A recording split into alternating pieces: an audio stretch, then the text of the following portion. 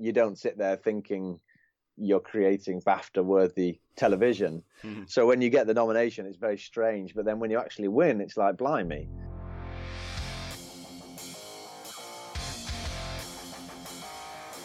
Hey, today we welcome Lindsay McCrae to the podcast to talk about his book, My Penguin Year. But first, discover your story, man, with Bay Path University's fully online MFA in Creative Nonfiction Writing. Recent graduate Christine Brooks recalls her experience with Bay Path's MFA faculty as being, quote, filled with positive reinforcement and commitment. They have a true passion and love for their work. It shines through with every comment, every edit, and every reading assignment. The instructors are available to answer your questions big and small, and it is obvious that their years of experience as writers and teachers have made a faculty that I doubt can be beat anywhere, end quote.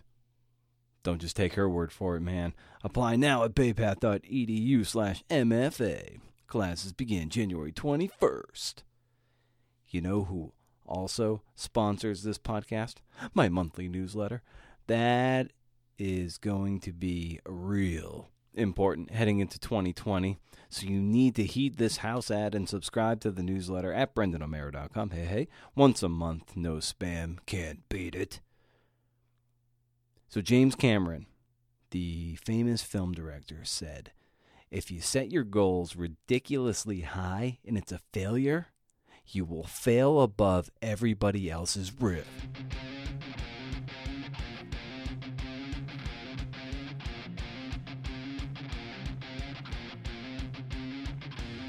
Hey, you're here. It's you. What's up, fellow CNFer? It's CNF, the Creative Nonfiction Podcast, where I talk to badass people about the art and craft of telling true stories. We dig into what made them writers, or filmmakers, or radio producers, and how they go about the work.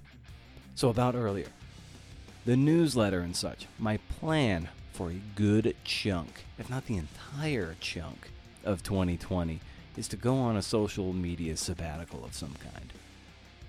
Now, of course, I'd love it if you shared and linked up to the show wherever and whenever you can.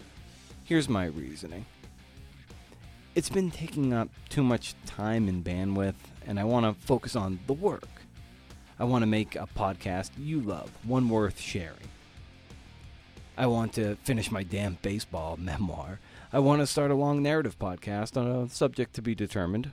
I have determined it, but I have not determined whether I want to announce such a thing quite yet. I want to do more in real life things, but mainly I want to do good work, and social media and my phone is this weird addiction I need to shake.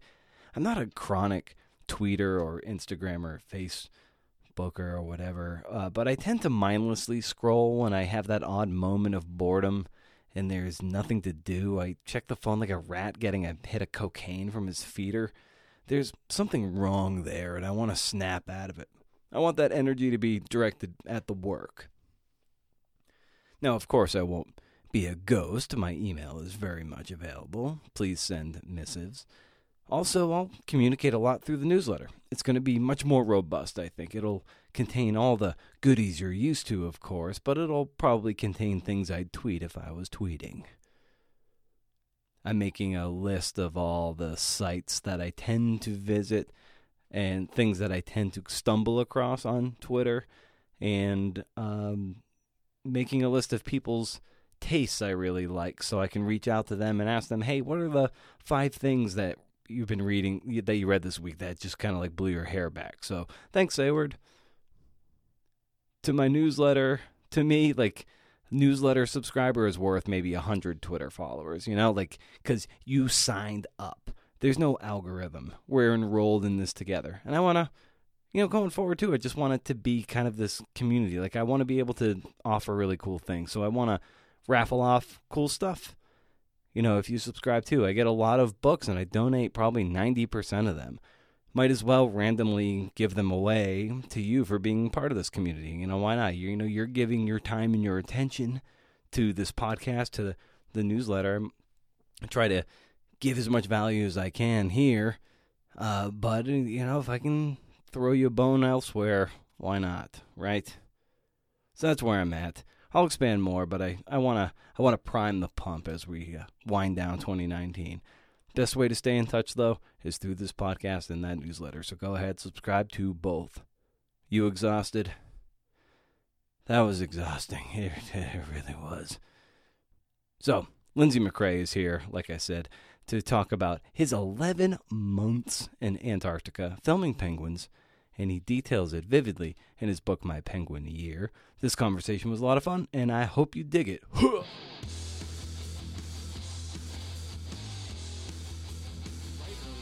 That when you were 8 years old, you kind of had this notion that you wanted to, this is what the kind of work you wanted to do. Maybe take us to that moment when you knew you wanted to be filming nature and doing this kind of work. Yeah, it's funny. I grew up in the northwest of England in an area called the Lake District, and we had loads of green space, lots of mountains, lots of lakes, and I was just obsessed with the wildlife. It was funny. It's sort of, do I want to be a vet? I was desperate to want to work with animals, but then I was watching it on television and thinking, well, somebody's got to do that job. Maybe I could have a go at that. But you never quite think you're going to get there. I was just a normal boy from the north of the UK, and yeah, dreams don't come true for us, but I was one of the lucky ones. And at what point did you realize that this was kind of a path you could chart? Were there people that started to emerge that was like, yeah, Lindsay, you can, if you just kind of follow this path, this is how it can unfold for you?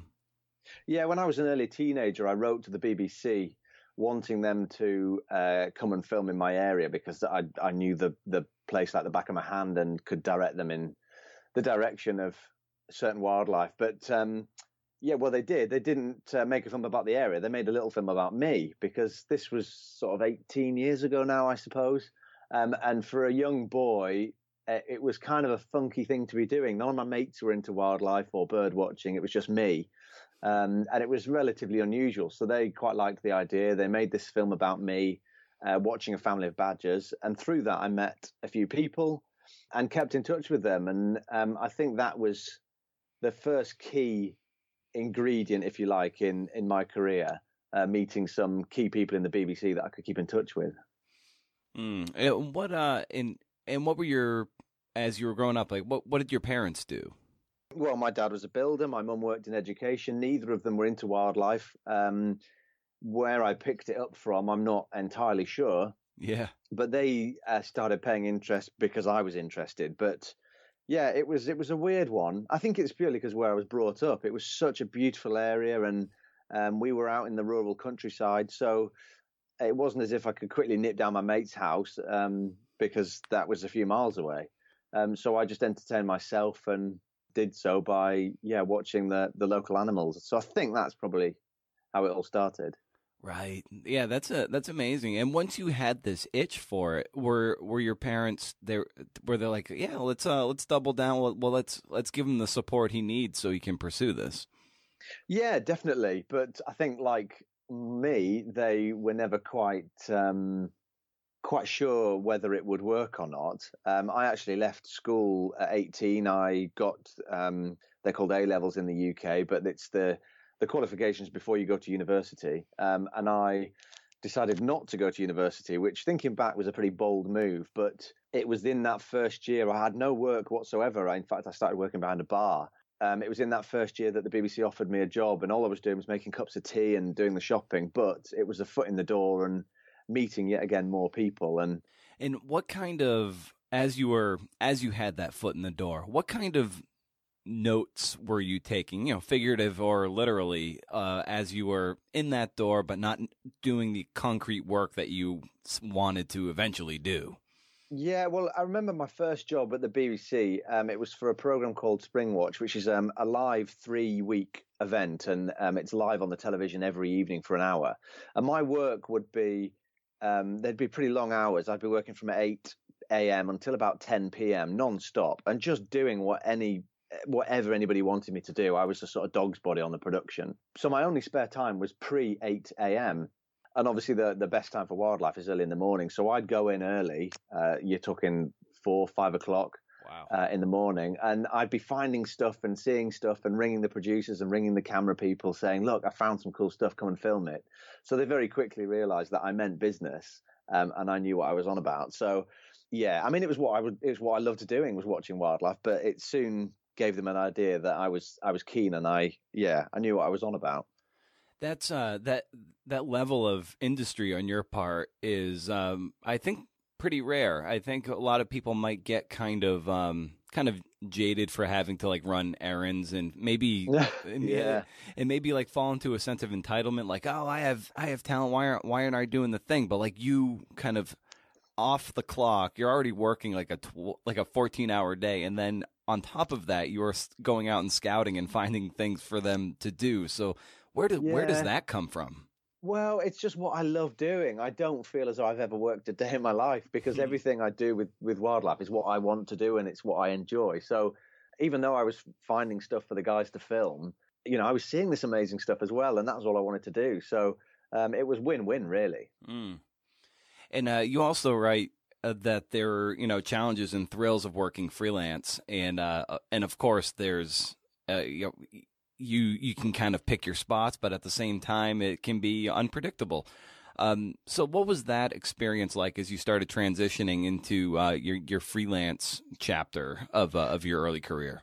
Well, it's interesting, really, because I've never really known anything other than freelance. Even that first job at the BBC, it wasn't freelance, but it was a 5-week contract. It was nothing really. So yeah, it's funny. I hear all these people that worry about going out into the freelance world from security, and I've never actually experienced that security. So yeah, I can't really comment. I mean, I've been quite lucky. I don't feel nervous as a freelancer. I quite enjoy it, but I can imagine if I was to move into it from knowing what was happening, that it would be quite tricky. But yeah, that's all I've known.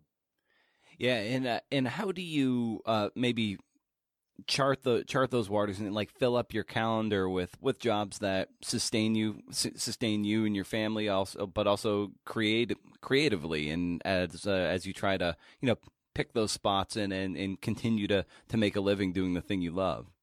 Yeah, I'm cool. Well, I'm quite lucky, really. I can pick and choose what I like, and there's not a lot of wildlife which I don't want to see. Yeah, anything that comes my way, I'm pretty keen. But yeah, it is tricky, and like you say, you can't plan your year. It's almost impossible, just because a lot of trips can jump around. Times can change depending on either the wildlife or the weather. So yeah, it is tricky, and my wife and I very rarely are able to plan anything, because I can't come back from Brazil, say, for just one day to go to a wedding or a friend's party just to go back again. So you end up missing it. So yeah, it is a difficult lifestyle, but on the plus side, I get to see this amazing wildlife all the time and get unprecedented access. And as a videographer and cameraman, early on, what were some growing pains that you might have experienced as you were developing your skill set? I don't know, really. I started very young. So when I made that first film for the BBC, they actually lent me a camera, and that was my first experience with a camera. It was what I wanted to do, but I had all my interest and expertise was on the wildlife. So they lent me this camera. I had to give them that back, but very quickly managed to save up and buy myself one.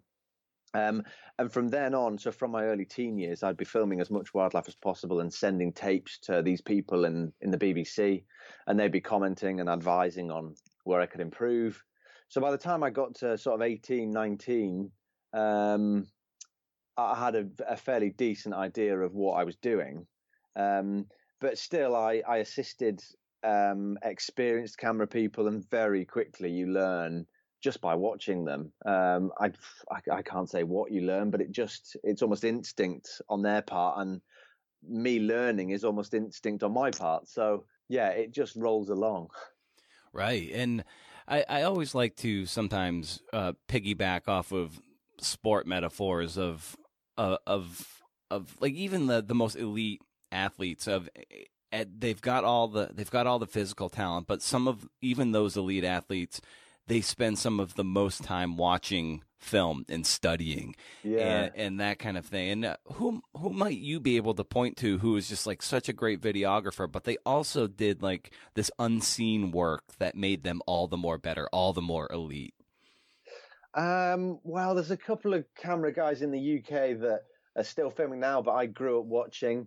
One guy's still filming, but he's retired. He's a guy called Hugh Miles, and he was probably the greatest, in my opinion, the greatest wildlife camera person that's existed. I think he's in his 70s now, but there was him. There's a couple of guys still working that are in Scotland, and they're all very, very keen and passionate about their wildlife rather than the technology. And that's always been my feeling. It's always been wildlife first and then sort of camera kit afterwards. I'm not a very technical person at all. But just, knowing what the wildlife's going to do. And I think those guys and watching their work was a definite help as I grew up. Yeah, and that kind of leads into what I wanted to ask you next, which kind of boils down to, what kind of studying do you do ahead of a trip? And let's just say Antarctica with the emperor penguins. What is the kind of research you're doing ahead of time so then you're ready to see and document these wonderful things happening out on the ice? Yeah, well, I mean, Antarctica was the same as anywhere else, really. All I do is, if I don't know the wildlife very well, then just have a look at what behavior is known. And but it's funny because a lot of the stuff I've grown up watching in the UK here, common species, those principles of what behavior they demonstrate are the same across the world. So say like a red deer in the UK would be similar to what an elk in the US, or dogs and wolves. It's once you've got a decent idea of general wildlife, then you're sort of covered. But in respect to the emperors, the penguins, their life cycle is fairly well known. So that didn't take much learning, but obviously it's completely different responding to the conditions we were working in, and we simply couldn't replicate those. So it was a case of waiting till we got down there and then learning on the job, if you like, because there's nowhere like Antarctica.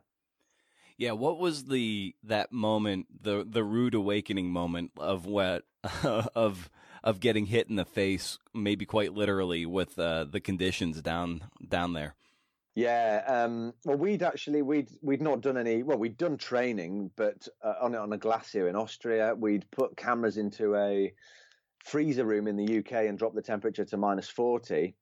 But yeah, absolutely nothing could prepare me for those storms down there and the wind and just the environmental conditions. And it's funny that the storm was one of the times of the year I was most looking forward to, because I knew that they'd be the hardest conditions I'll probably ever experience. And that's what excited me, because even scientists tend to head back to the warm in those kind of conditions. And obviously we had a job to do. We wanted to film the birds battling against these conditions. It's what they've evolved to do. So yeah, but still you're looking into the wind, and the only bit of exposed skin is your eyes. You've got this balaclava on, you've got this strip across your eyes, and it's like somebody's just throwing sand at you, these tiny bits of ice just smashing you in the face. And every 5-10 minutes you have to turn around and give yourself a break.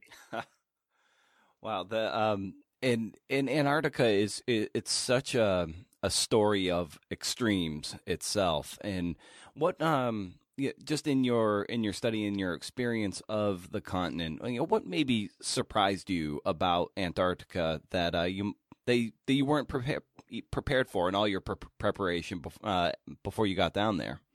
I think just the purity of the place. There's beauty everywhere. I mean, I knew it would be a special trip, and it was a place I'd always wanted to get to, but everything about the place was beautiful, and the silence is indescribable. There's no noise pollution, there's no light pollution, and just that, it's just as nature intended it to be. I think the thing that got me is we were obviously filming the penguins. They breed on a frozen ocean, which freezes in the autumn and then breaks up the following spring and summer. So that environment, that the way like the icebergs and the sea ice freeze for that autumn, for that winter, is only like it for that 10 months or whatever. And we were the only people to experience that landscape at that time as it was during that moment. So once it broke away again, nobody else would see that landscape as it was.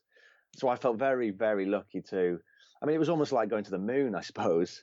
And it's what's amazing too, what you write about is that there was a time, and I don't know if it still happens now, but there definitely was a time when certain researchers or people like yourself would actually have like an appendectomy going down there because of the isolation and not being able to, if someone's appendix burst, it's talk about danger. So those kind of precautions people would take, it speaks to the almost suffocating isolation when you really think about it in those terms. Was it kind of, when you think of it like that, was it kind of scary in a way?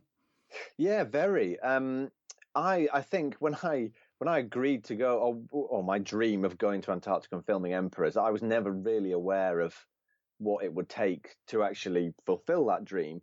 And when I agreed to the trip and all this training and all these medical tests were going on, I was thinking, crikey, this is serious stuff. And yeah, that 8 months of isolation, it changes everything, because you have to be completely self-sufficient, because you're right.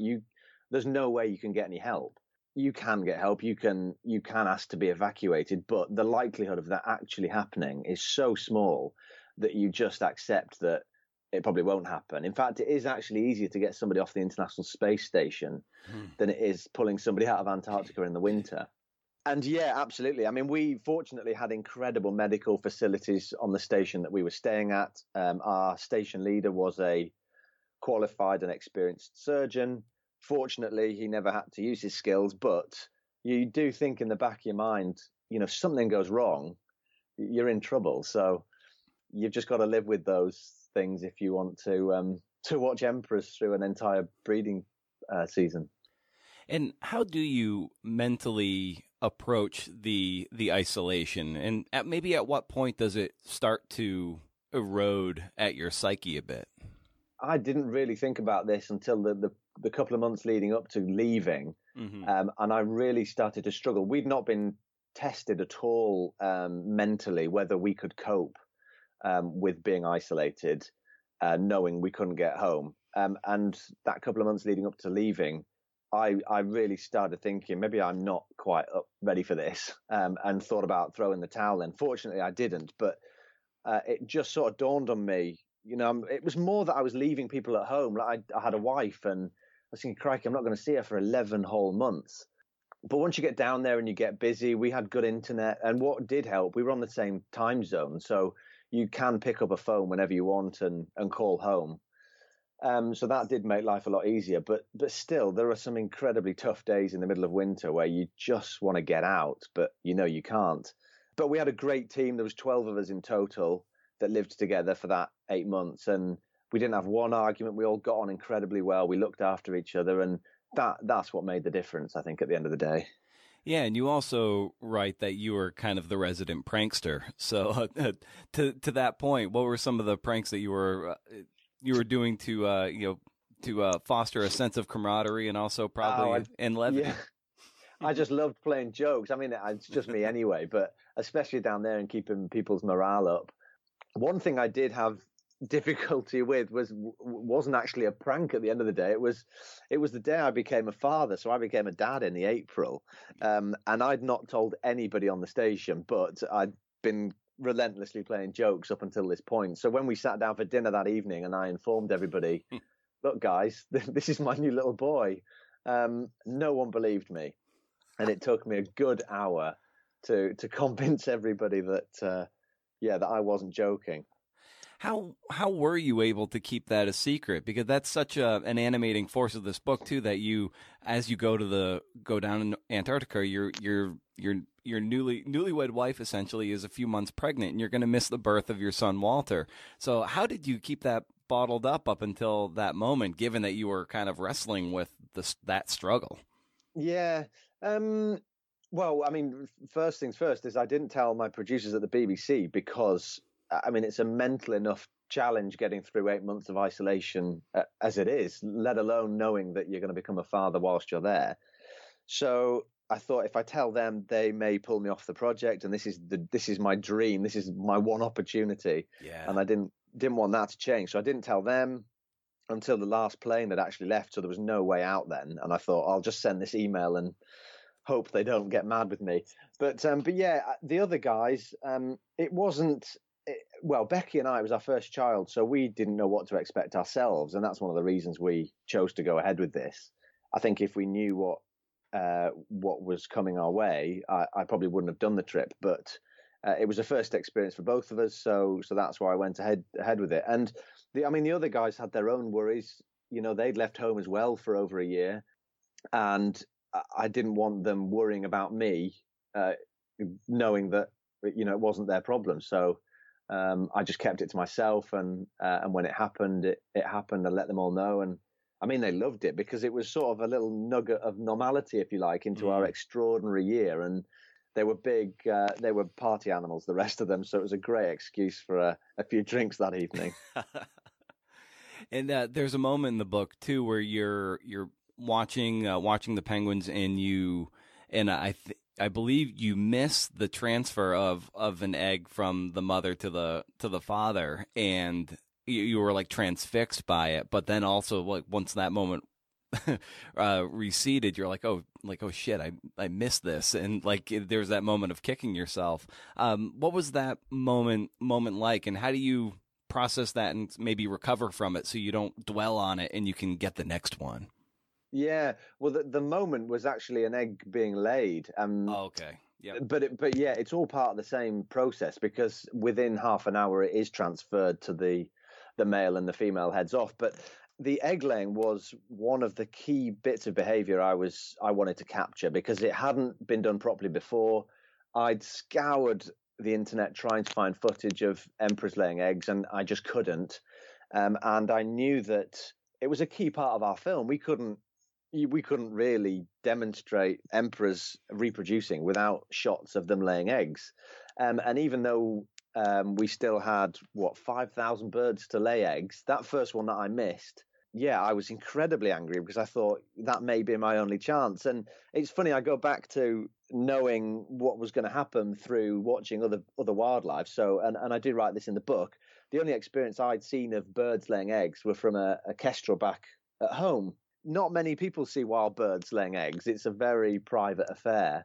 But me watching that kestrel a few years before Antarctica was the only bit of, or it gave me the only clues in my head of what to look out for. Anyway, I missed that first emperor laying an egg, but very quickly noticed which birds were about to lay eggs.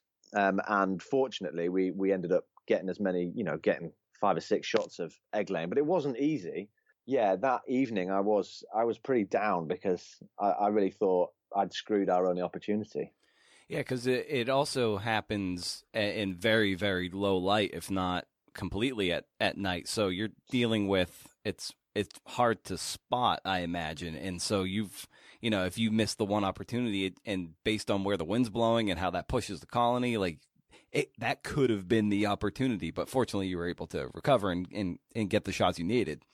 Yeah, it's funny because the only part of the breeding process that had happened by the 20th of May, which is when we lost the sun, was mating. Everything else happened in that period of, it's not completely dark, but certainly very, very short days. For 62 days when we don't have the sun, you've only really got a couple of hours over midday where the sun comes close to the horizon and gives you enough light to be able to film.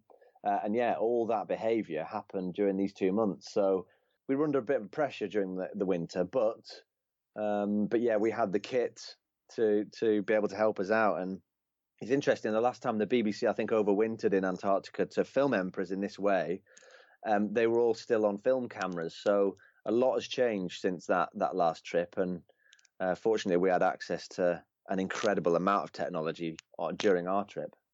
And what kind of struck me too about just the process of you guys, getting all this tape and all this film was it made me wonder if the film, their script and their narration is based solely on what you're able to capture, or if you're given a rough script of this is what we want to talk about. Please capture this if you can. Like, how does that work for the final package?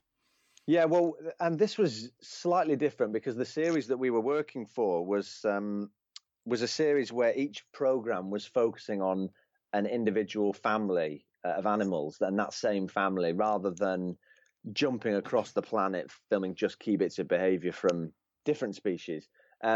So we were obviously given we were given a shopping list, if you like, of emperor behavior. So that included mating, egg laying, the transfer of the egg, the males huddling. This is all behavior which is well known in emperor penguins, and it's a story that's been told numerous times before. It wasn't new.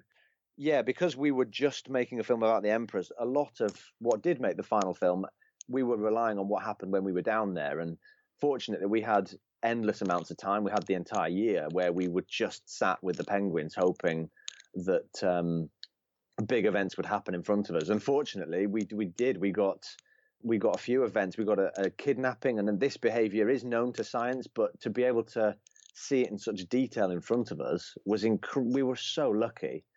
We had another event where a couple of birds were incubating a snowball, a lump of ice rather than an egg, and that was apparently them practicing. And after a big storm, the colony was pushed so far across the ice, they actually relocated and in long lines traveled back to where they'd started. And that was new to science. So these tiny little events, which only occurred once or twice in front of us, did form the ingredients for our final film. And we couldn't have planned any of those. Yeah, it was what surprised me too, and of course these birds have evolved over millennia to withstand this kind of pressure and weather in that environment, was really the abject carnage of after the hatching takes place and it being windy and cold, and there's a lot of death on the ice, and a lot of chicks don't make it, and they have like one shot per season, and it kind of amazed me how many chicks they don't make it, just because that's just the nature of the season. Did that surprise you as well? Yeah, I knew we'd see some death. I didn't quite expect to see so much.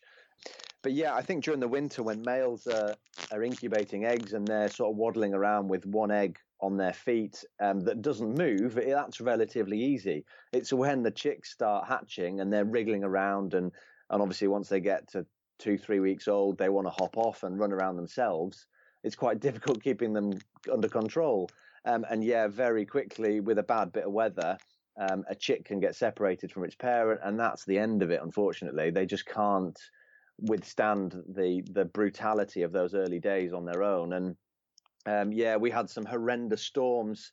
The weather just seemed to be more and more unpredictable in the spring. I was expecting a quite dramatic improvement from the winter, but the wind especially was just so relentless, and that did cause a bit of damage in amongst the colony. And in watching, things of nature like Planet Earth or whatever, and you see these great sort of mating displays with birds and this, that, and the other, this gorgeous cinematography. I think a lot of people might not necessarily understand like the immense amount of patience that you guys as the camera operators are undergoing to maybe catch a 5 to 10 second clip where you might be sitting there for maybe 8 to 10 hours to try to get that. I imagine, maybe take us behind the scenes for that, about how sometimes how long it takes for you guys to get that perfect shot that we're so lucky to see on the television or on the movie screen. In my head, nothing's ever perfect. You always want to improve. Right. But yeah, for Antarctica, I mean, penguins aren't difficult to film. They don't move very fast, but there's a lot of them. And I tend to either kneel on the ice or sit on the ice. The camera, we'd obviously want to be very low just to generate that low perspective, and that would mean me bent over quite a lot in temperatures that would drop to -50, nearly -60 with a bit of wind. for hours and hours on end. And yeah, I'd sort of focus on, well, just to give you an example, a couple. So maybe trying to capture a couple, either laying an egg or transferring an egg that could take a while. I'd focus on these two birds and watch and film them as much as possible. And it wouldn't take much for another bird. They're very inquisitive and they just tend to walk over to you, to stand in between me and the two birds I'd been watching for so long and ruin my shot. And I'd have to stand up, move the camera to one side to be able to see the two birds. And by this time, the other two birds have either disappeared or they've been obstructed by another bird. It was just incredibly frustrating at the end of the day. So yeah, it takes a lot of time and perseverance, but it's funny because in Antarctica, obviously, it's so different from everywhere else. A really, really good day in Antarctica where everything goes right, no kit breaks, is a horrendous one anywhere else on this planet. You're just constantly battling with the conditions. So yeah, I think we had to learn to cope with the frustration because it was happening all the time. And at what point did you after you've come home, of course, and you've unpacked your footage and sent it off to your producers or whatever, at what point do you know that this is a book-worthy story and this is something that you want to take on from that of that creative outlet? Yeah, well, I'd always wanted to write a book. From a young boy, I've always enjoyed writing, and I'd never really had the time or the opportunity. And even before this trip had happened, I thought this is such an extraordinary thing to be doing. This is the perfect subject for me to write about. And I did start writing down there. And I got to the end of February, so a couple of months in, and I just couldn't keep up. There was too much to be doing. But I kept a detailed diary, and obviously we had a film at the end of it to remind us about what happened. So as soon as I got back, I started again. And the whole idea was that it's such a remote place, and so few people will ever get the opportunity to visit Antarctica. And it's also very expensive, so even tourists, very few of them get down there. That this was my way of trying to tell people what the place is like. So yeah, I feel very lucky, but also hoping that I can tell people and show them that these kind of places still exist on Earth and they're worth looking after. And as you were, crafting this and getting into the mud of the writing process, what was your challenge of trying to sustain and tell a long story where there aren't that many characters? Of course, that maybe the main character is the landscape. Yeah, I'm not sure. I based it in obviously chronological order from when we arrived, and it was very much centered around the birds' breeding behavior and breeding season. And the cool thing I found was even scientists that have studied emperors their entire life have not had the opportunities that we had. We had this uninterrupted year where we could just sit and watch emperors living their lives, and it was such a rare thing to be doing.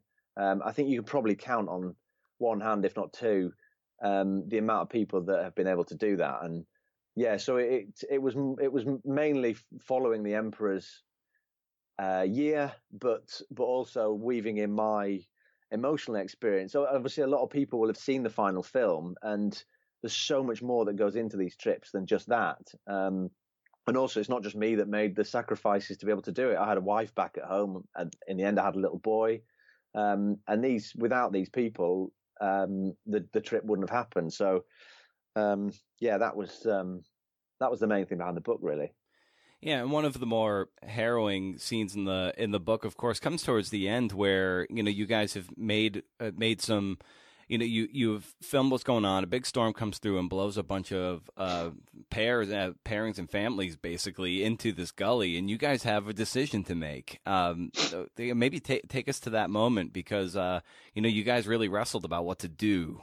Yeah, we'd been with the birds probably 10 months at this point, and we knew them incredibly well. We cared for them. We'd been through almost everything with them ever since they arrived back in the March, and we arrived back to the colony. We'd not been able to get to them for a couple of weeks at least, with just the most horrendous storm that came through and just didn't relent.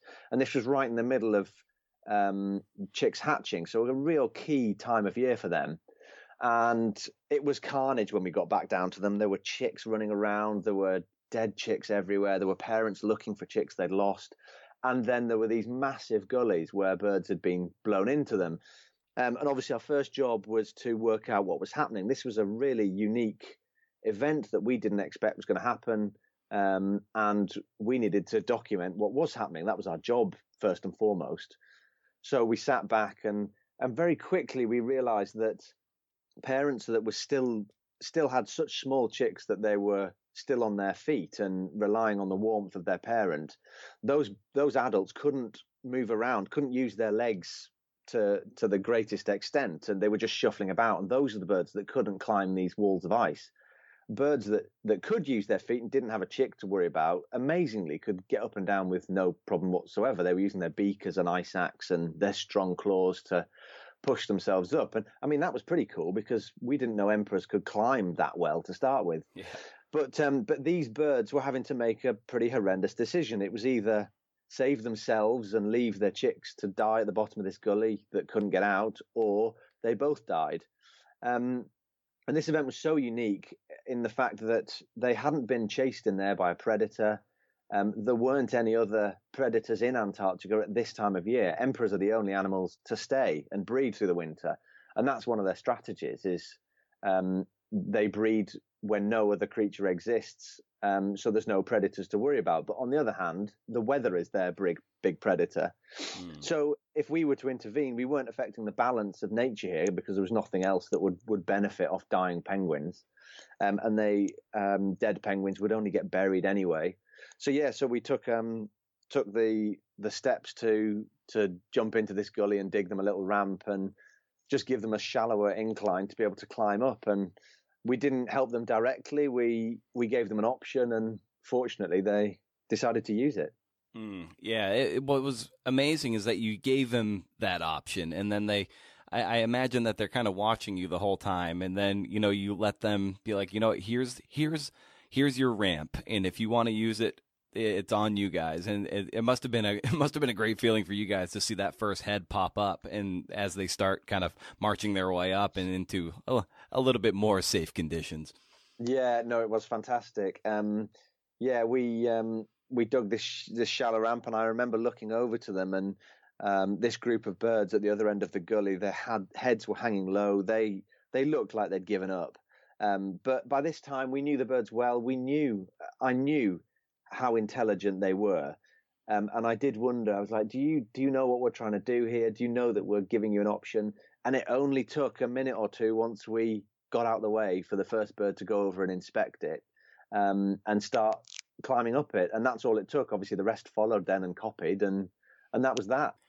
And as you're sitting down to write this book, of course, I love digging into routines about how people generate their pages and marry maybe that perfect vision they have in their head with the garbage that is coming out onto the page. And so how did you set up a writing discipline over the course of your drafting process of this book? So you were getting pages, getting words down that you could shape later.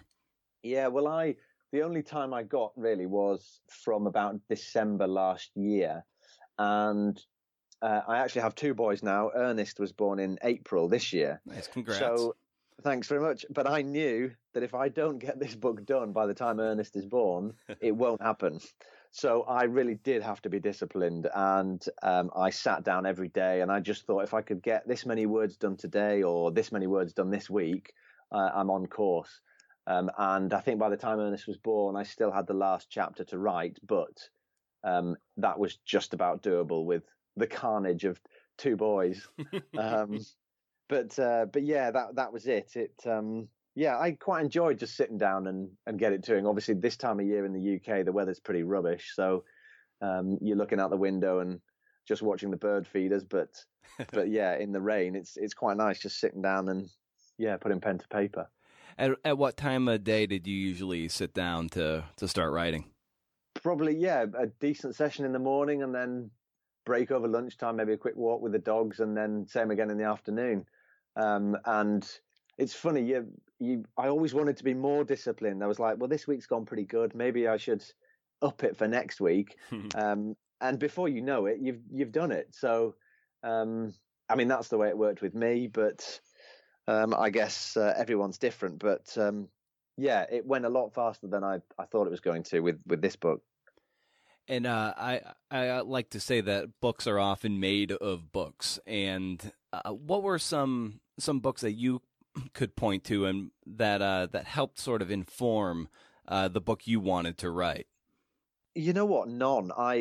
This was a book that was, well, it was the emperor behavior that I wanted to write about was purely from my experience. This was stuff that I wanted to write about that I'd witnessed firsthand, and there was obviously the key facts about how much food a penguin eats or how heavy they become.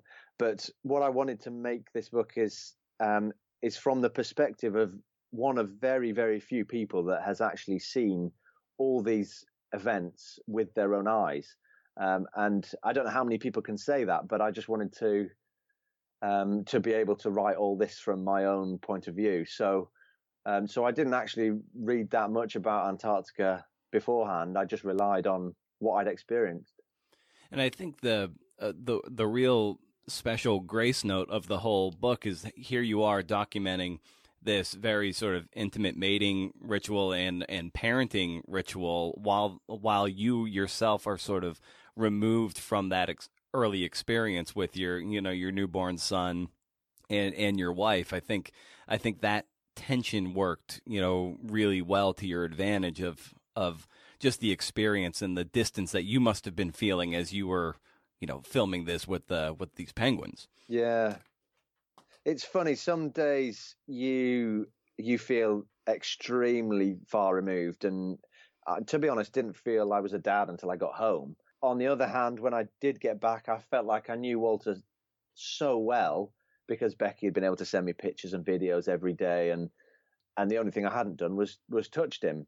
But yeah, there were some tough days in the middle of winter, but the whole experience was so magical that I think back now, and it's difficult to remember those bad days because you sort of look at the whole thing through rose-tinted glasses, and you just remember the good bits. And Becky, my wife, constantly reminds me, "You rang me in tears so many times," and it's definitely helped with the book to keep going back to those personal bits.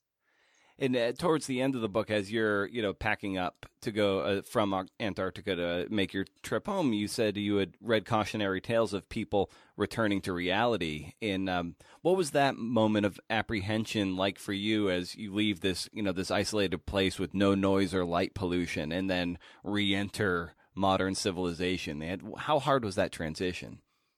Yeah, it was something I was petrified of, if I'm honest, because we'd experienced such an easy way of life down there and got very used to it.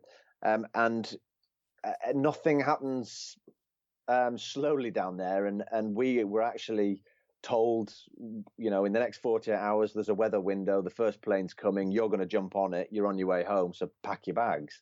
And so we didn't really have time to think about leaving. But then, yeah, you're right. I'd not seen a car. I'd not seen a tree. I'd not seen anybody else other than my 11 colleagues for that entire 8 months.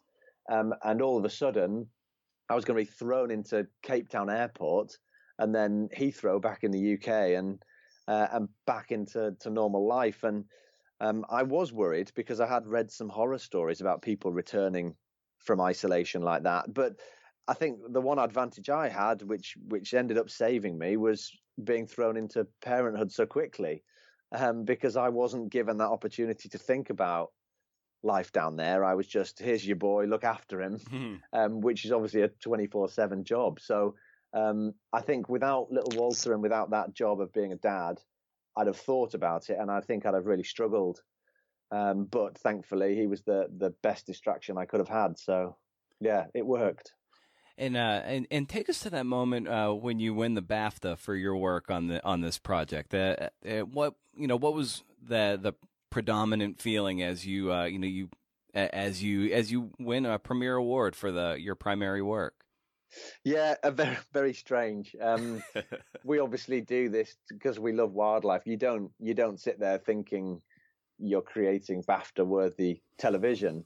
So when you get the nomination, it's very strange. But then when you actually win, it's like, blimey. I mean, it's lovely to be recognised for the work that we've done. But yeah, on the other hand, it was very strange. But I know how lucky I am. I mean, a lot of these programs are filmed by, up to 10 camera people. They film different sequences across the globe, and they all get put together. But for this, I was the sole camera person, and just to be given that opportunity to be able to make a whole film on your own about the creature you've dreamt about making a film about. It's, not many people get that chance, and then to win a BAFTA on top of that was. Yeah, it did feel good, but very strange on the other hand, because usually these nights out, I was like, oh no thanks, I'll just stay at home. But it was Becky was like, you have to go to the BAFTAs. This is a once in a lifetime opportunity. So we went, and we got lucky. And in over the course of writing the book, was it a process that you celebrated and enjoyed, and something you want to continue doing, or are you going to light a match and burn the bridge from that experience? Yeah, well, you know what? I made very clear to my publisher beforehand that you do realise I've never written a book before, but I thoroughly enjoyed it, and would absolutely love to write something else. So watch this space. I'll think of something and hopefully have another go. But I really enjoyed it. It's so different to the television world. So. I loved it. And just a couple more things, Lindsay. I wonder if, just given that Antarctica is so isolated and so dark for so much of the year, can you describe what the sky and the stars must look like, devoid of all light pollution? What's that like for someone like me who would love nothing more than to see like a perfect lit up sky like that? I mean, it is amazing. We spent a lot of time with the birds under moonlight in the winter, and for tourists, the lucky tourists that can visit Antarctica, obviously they only do that during the summer when they can get in and out. Otherwise, you've got to experience that period of isolation, and you've got to be working for that, really. So you don't see many sunsets, or it's blinding blue and white during that time of year. But to really experience that magic is when the sun starts to set and you start to get the darkness. And for that, you have to stay for those 8 months. So that dark and cold period is phenomenal, because like you say, there's nothing there to spoil it. And I think one of the most memorable evenings of our trip was when we filmed the Southern Lights over the colony, because that event just blew us all away. It was just, I don't think I'll ever see a site like that again. And it's funny because it's probably the most beautiful that our Earth, the most beautiful natural site our Earth has to offer, and I'm one of very few people that can say they've seen it. Well, Lindsay, where can people get more familiar with your work and maybe find you online so they can buy the book and also just follow what you're doing in your exploits in the wilderness? Well, Instagram and Twitter, and both at BadgerBoy05. And the Badger Boy comes from my first film for the BBC when I was a young teenager, because I filmed badgers and I was a boy, so they nicknamed me Badger Boy. So that's where that came from. Yeah, BadgerBoy05. Well, fantastic. Well, it's the kind of work that you're doing that gives people, maybe that an extra push for conservation and letting us know what amazing critters are out there, so that maybe we can stem the tide of a lot of this human-induced worldwide destruction. So these animals can. So we can all live, and these animals can do what they do, and maybe we can save this planet. So thanks for all your work, Lindsay, and thanks for writing the book. Oh, thank you ever so much for having me. It's been good fun. All right, take care, Lindsay. Cheers, bye. I tell you, recording the intro, I lost all my mojo. That intro took a lot out of me today, man. Hey. Well, how was that? Hey, that was all right. That was not bad. That was a great conversation with Lindsay. That was a lot of fun. Gotta love the accent, right? We Americans, we love a good British accent. So thanks so much to Lindsay, and thanks to PayPath, of course, for supporting the show, and thanks to you for listening.